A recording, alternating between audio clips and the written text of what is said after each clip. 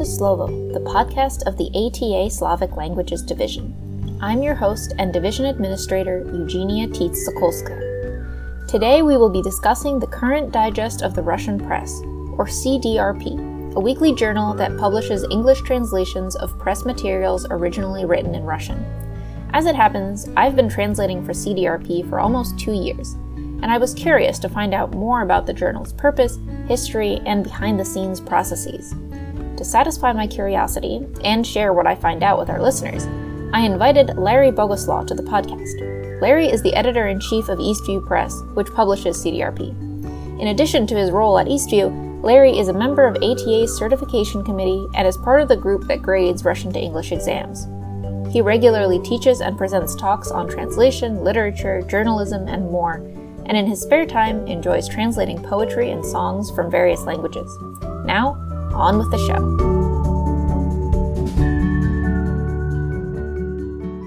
Larry Bogoslaw, welcome to the show. And just jump right in and start talking about CDRP. Could you give us a general overview and talk about what the purpose of the publication is and who the intended audience is? Yes. First of all, thank you so much for having me on the show, Eugenia.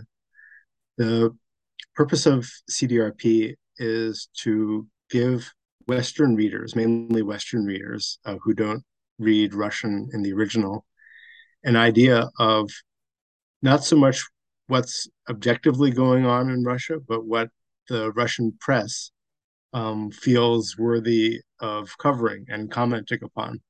And it's important to keep that in mind because what we're giving the public is, number one, perspectives that they won't necessarily get from the New York Times or Washington Post, but we don't claim that it's any more truthful than what is anywhere else. What you're getting is the perspective of not even just the Russian press, but a given publication about what is going on in Russia and the world.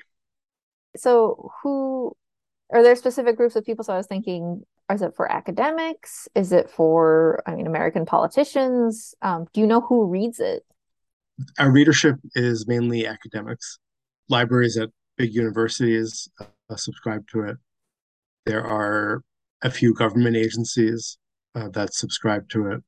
And there are a few stalwart individuals who are just really curious about what's going on in Russia for whatever reason, because they're either emigres from that part of the world themselves, or they are business people who have past or present ties to Russia or the Soviet Union, or they're just curious individuals. So let's look back a little bit at the history. How did this publication get its start, and how has its purpose and its name changed over time? That's a really good question. I was just reading today some things I didn't know about the founder of Current Digest, of what was then the Soviet press, Leo Grulio.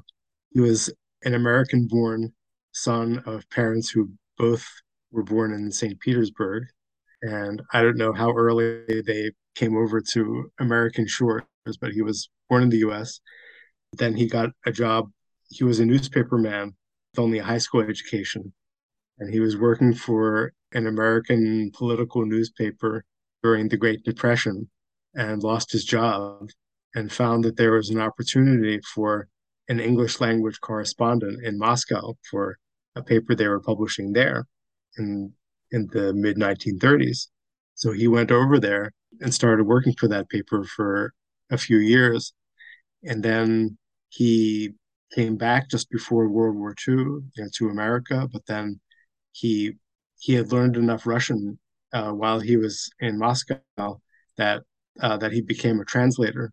So he started translating articles and books and whatever he could get his hands on.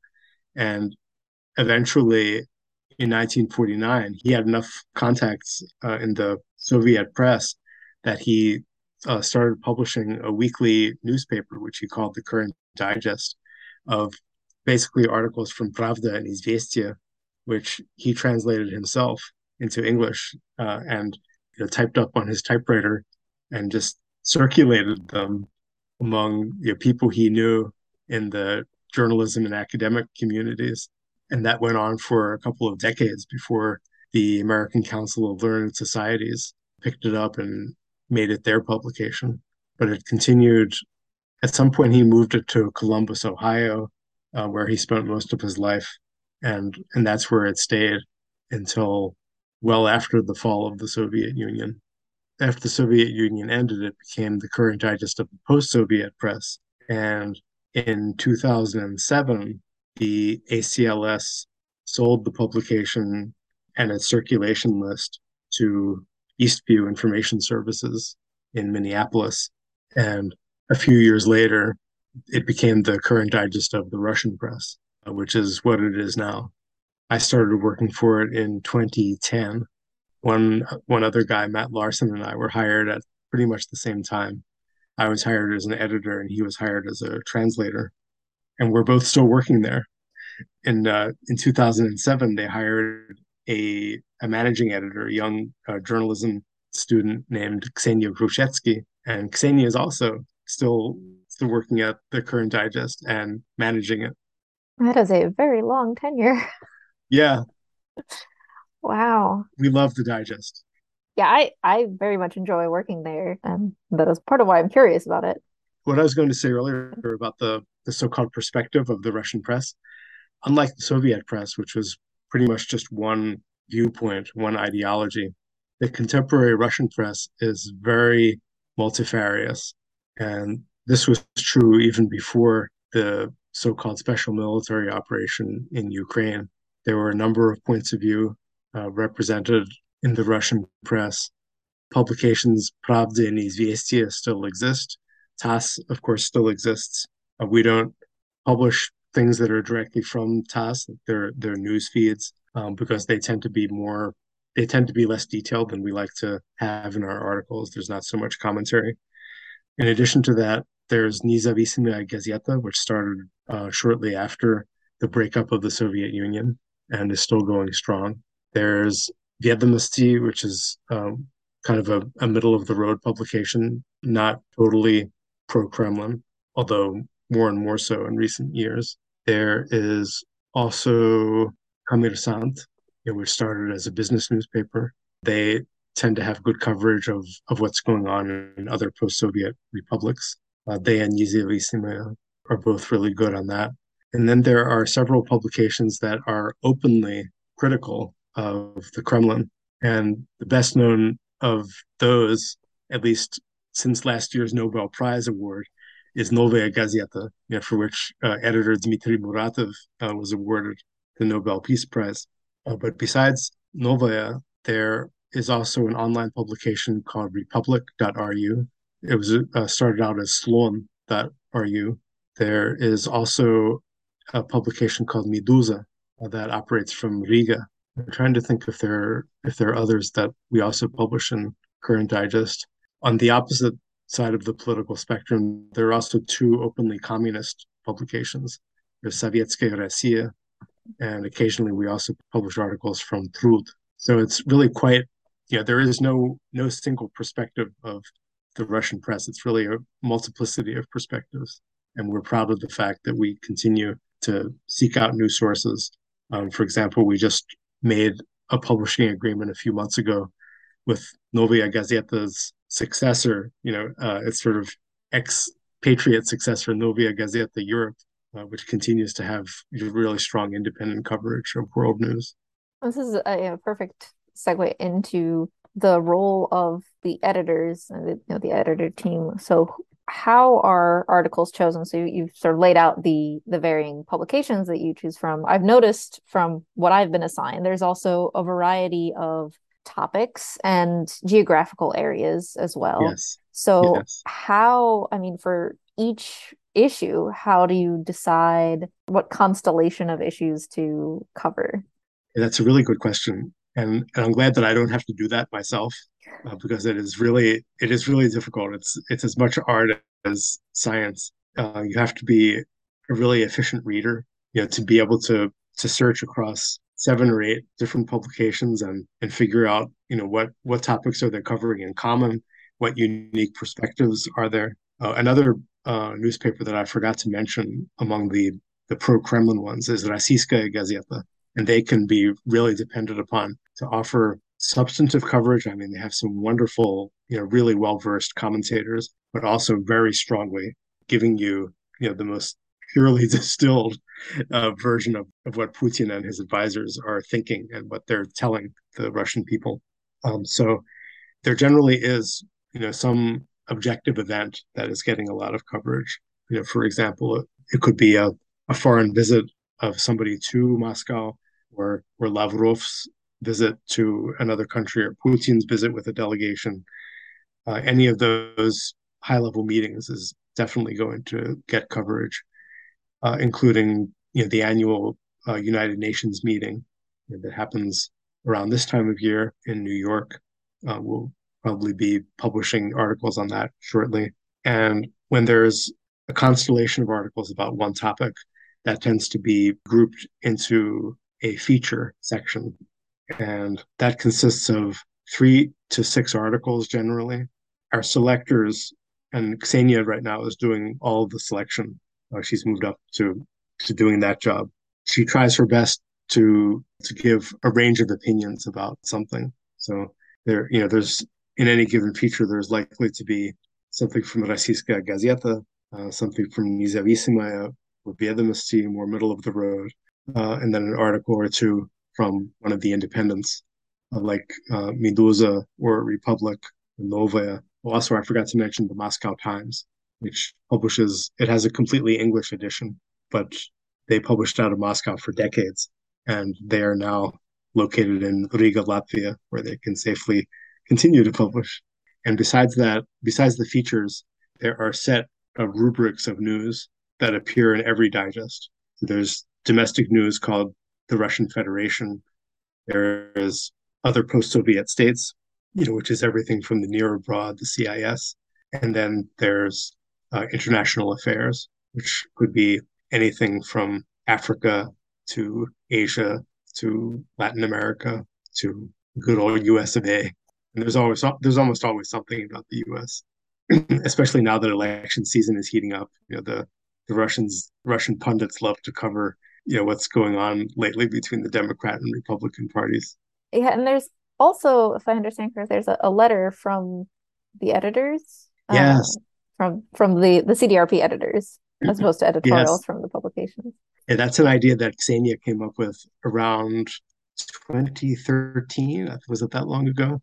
Yes, we experimented with a couple of different extra things to put in from the editors.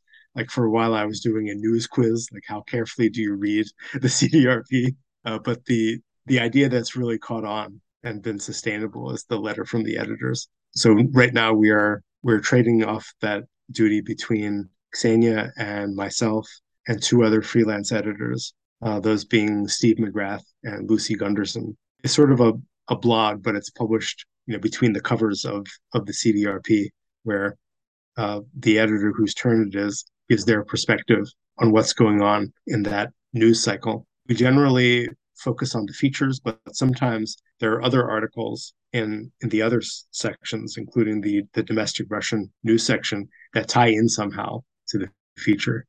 So we try to come up with a common theme, for the week. Like the last time it was my turn to do it, it was about election season, because there was an article about predicting the outcome of U.S. elections, but there was also coverage of the preparations for the elections that just took place in the separatist republics in Ukraine, and there was also something about Belarus elections. So it's always interesting when you see some commonality of theme that just happens to be coalescing in that week's news, and it gives us a chance to sort of inject a little perspective of our own, whether it's historical perspective or a little bit of humor. Yeah, it's really fun to be able to do that in addition to translation and editing. It's nice to be able to do some commentary. Yeah, and to kind of highlight the ties between the different topics. Yes. So it sounds like, is that how many editors? You have 4 editors, or that's just the people who share the letter role? Yeah, those are our 4 editors, and we Okay, and have then and then a team of freelance translators, so people like me who get Mhm. a few articles. And so what is that like coordinating a team of translators, and what happens to translations? And this is a very personal question for me. What happens to my translation after I send it to you? What does it go through after that? You know, the quality control process that has been set up on the CDRP, I've never worked on anything more, that has a more thorough process of editing and proofing and feedback on quality control. I found it really impressive from the beginning when I was working as one of the editors, working at the time under a more senior editor who gave me feedback on everything that I edited, all the decisions that I made. Although we don't approve our changes with you, the translator, once it gets to the editing stage, the editor tracks changes, whatever changes they see fit on the translation that comes in. The editor has to check the very detailed style guide that we have for the CDRP, which it gives you guidance on everything from the construction of an English sentence to whether titles of dignitaries and offices should be capitalized or not. And it also often specifies terminology for departments within the police and the electoral commission and foreign affairs. So the editors have to check all that against precedent, either in the style guide or the online database that has every issue of CDRP going back the last 73 years. And as I said, every decision that the editor makes is shown in track changes, and then it goes on to another stage of proofing. So a different editor will proof every section and then send their feedback to the original editor, who then makes a final decision on it. And if there's something that they can't agree on, then it often goes to the managing editor, Xenia, to make the final decision of how it should look. And especially if there's, let's say, just hypothetically, there happens to be a self-proclaimed office forming in a separatist region of a certain country, that's that's a whole new ballgame for us, to decide what to call that. There's likely to be several versions of terminology circulating in the Kremlin website or TASS or the New York Times or the Washington Post. And how do we decide what we're going to call those new entities? So we often have discussions among ourselves about what it's going to be called and what the terminology will be. And those decisions are not necessarily all entered in the style guide, but they do become part of the precedent. They become part of the database that we'll go on to refer to subsequently. Yeah, so you mentioned the style guide, which I agree is extensive, and very thorough. And I'm curious, we've covered a little bit about how new things that come up get discussed, but also that it feels to me like there are some holdovers, or you do have this very long body of precedent. So one of the things that spurred me to ask you some of these things is I was wondering about the origin of transliteration rules, because and if there's a section on Oh, yes. transliteration that differs based on when certain former republics got their independence. And, Yes. almost every time I translate something these days, for example, Zelensky's name comes up, and the Yes. transliteration, based on precedent, is following the Russian conventions. Yes. But, these days, it's kind of politically charged whether you used the Ukrainian spelling or the Russian derived one. So I'm wondering how the style guide and those sort of more umbrella decisions change over time, and what that process is like on the editing side. The publication has been very conservative about those decisions, and it's a really good question, actually, because I don't know if there's going to come a moment in the future that Kiev starts being spelled Kyiv, like it is Mhm. the Western press now, and whether Zelensky's name starts being spelled with two Y's, like it Mhm. is in American newspapers. Such decisions are made very infrequently. I remember there was a time, I didn't know exactly what year it was, but Azerbaijan, and we just came out with a book last year on the long-running conflict between Azerbaijan and Armenia. And I did notice that in the early coverage in the late 80s, Azerbaijan was spelled as a direct transliteration from Cyrillic. So it was DZH in the last syllable for that J sound. And I noticed that sometime in the 90s, the digest switched over to spelling it JAN at the end, the way it is now. But it's very conservative, especially with countries that are still in the post-Soviet space. The transliteration tends to follow, the way it's known in Russia, and that goes for Luhansk as opposed to Lugansk as well. That's still spelled with a Russian G, and we haven't changed that to an H yet, although that decision might be made in the future. Mm-hmm. About the quality control process, I forgot to mention what happens after the back and forth with the editing and proofing. Then it goes to layout in InDesign, and then after it's put in InDesign, still another pair of eyes, usually somebody from another publication within Eastview Press, looks at it just to give it a last go through before it gets sent to the printer. So it's really quite the multi-stage process. Wow. I think that's all the questions that I had. I know you had a couple more talks that you wanted to bring up, particularly the importance of independent journalism in Russia. And how do you feel, or what is CDRP's role in encouraging, spreading the word, promoting independent journalism in Russia? It is so central to what we do.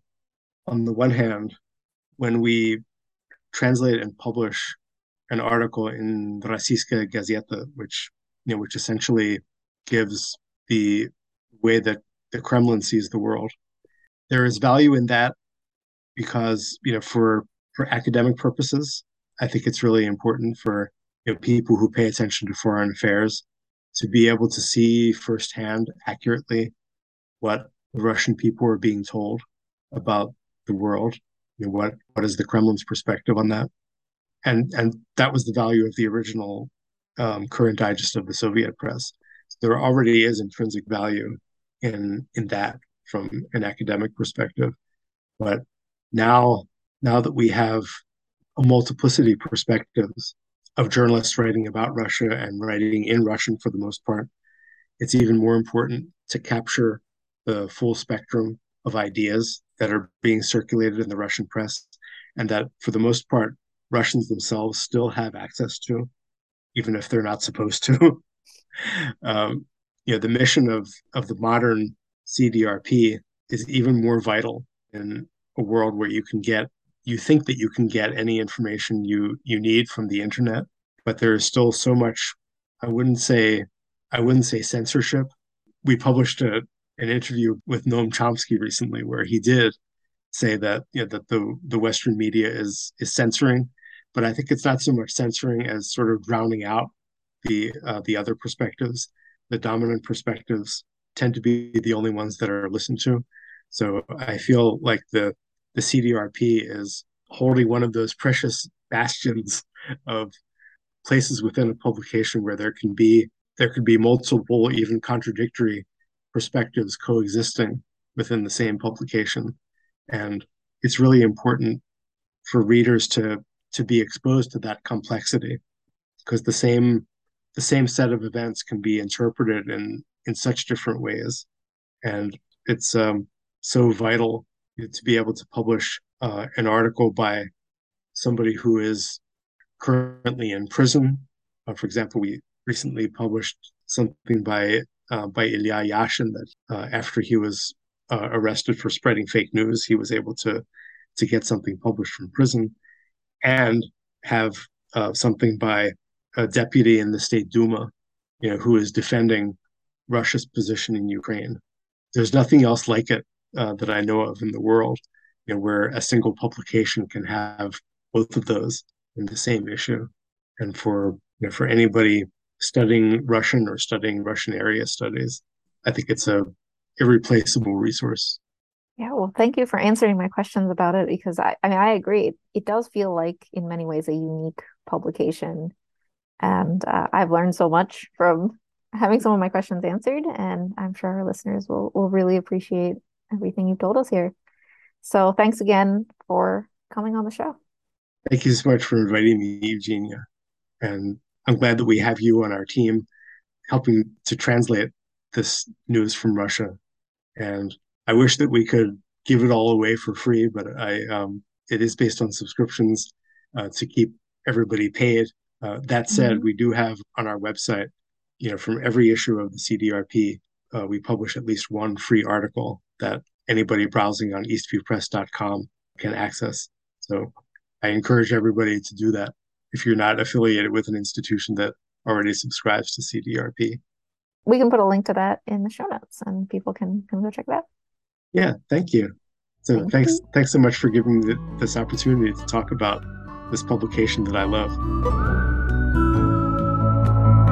Thank you for tuning in to Slovo, the podcast of the ATA Slavic Languages Division. If you enjoyed this show, we invite you to subscribe and listen to past episodes on Apple Podcasts, Google Play, or Spotify. Thank you for joining us.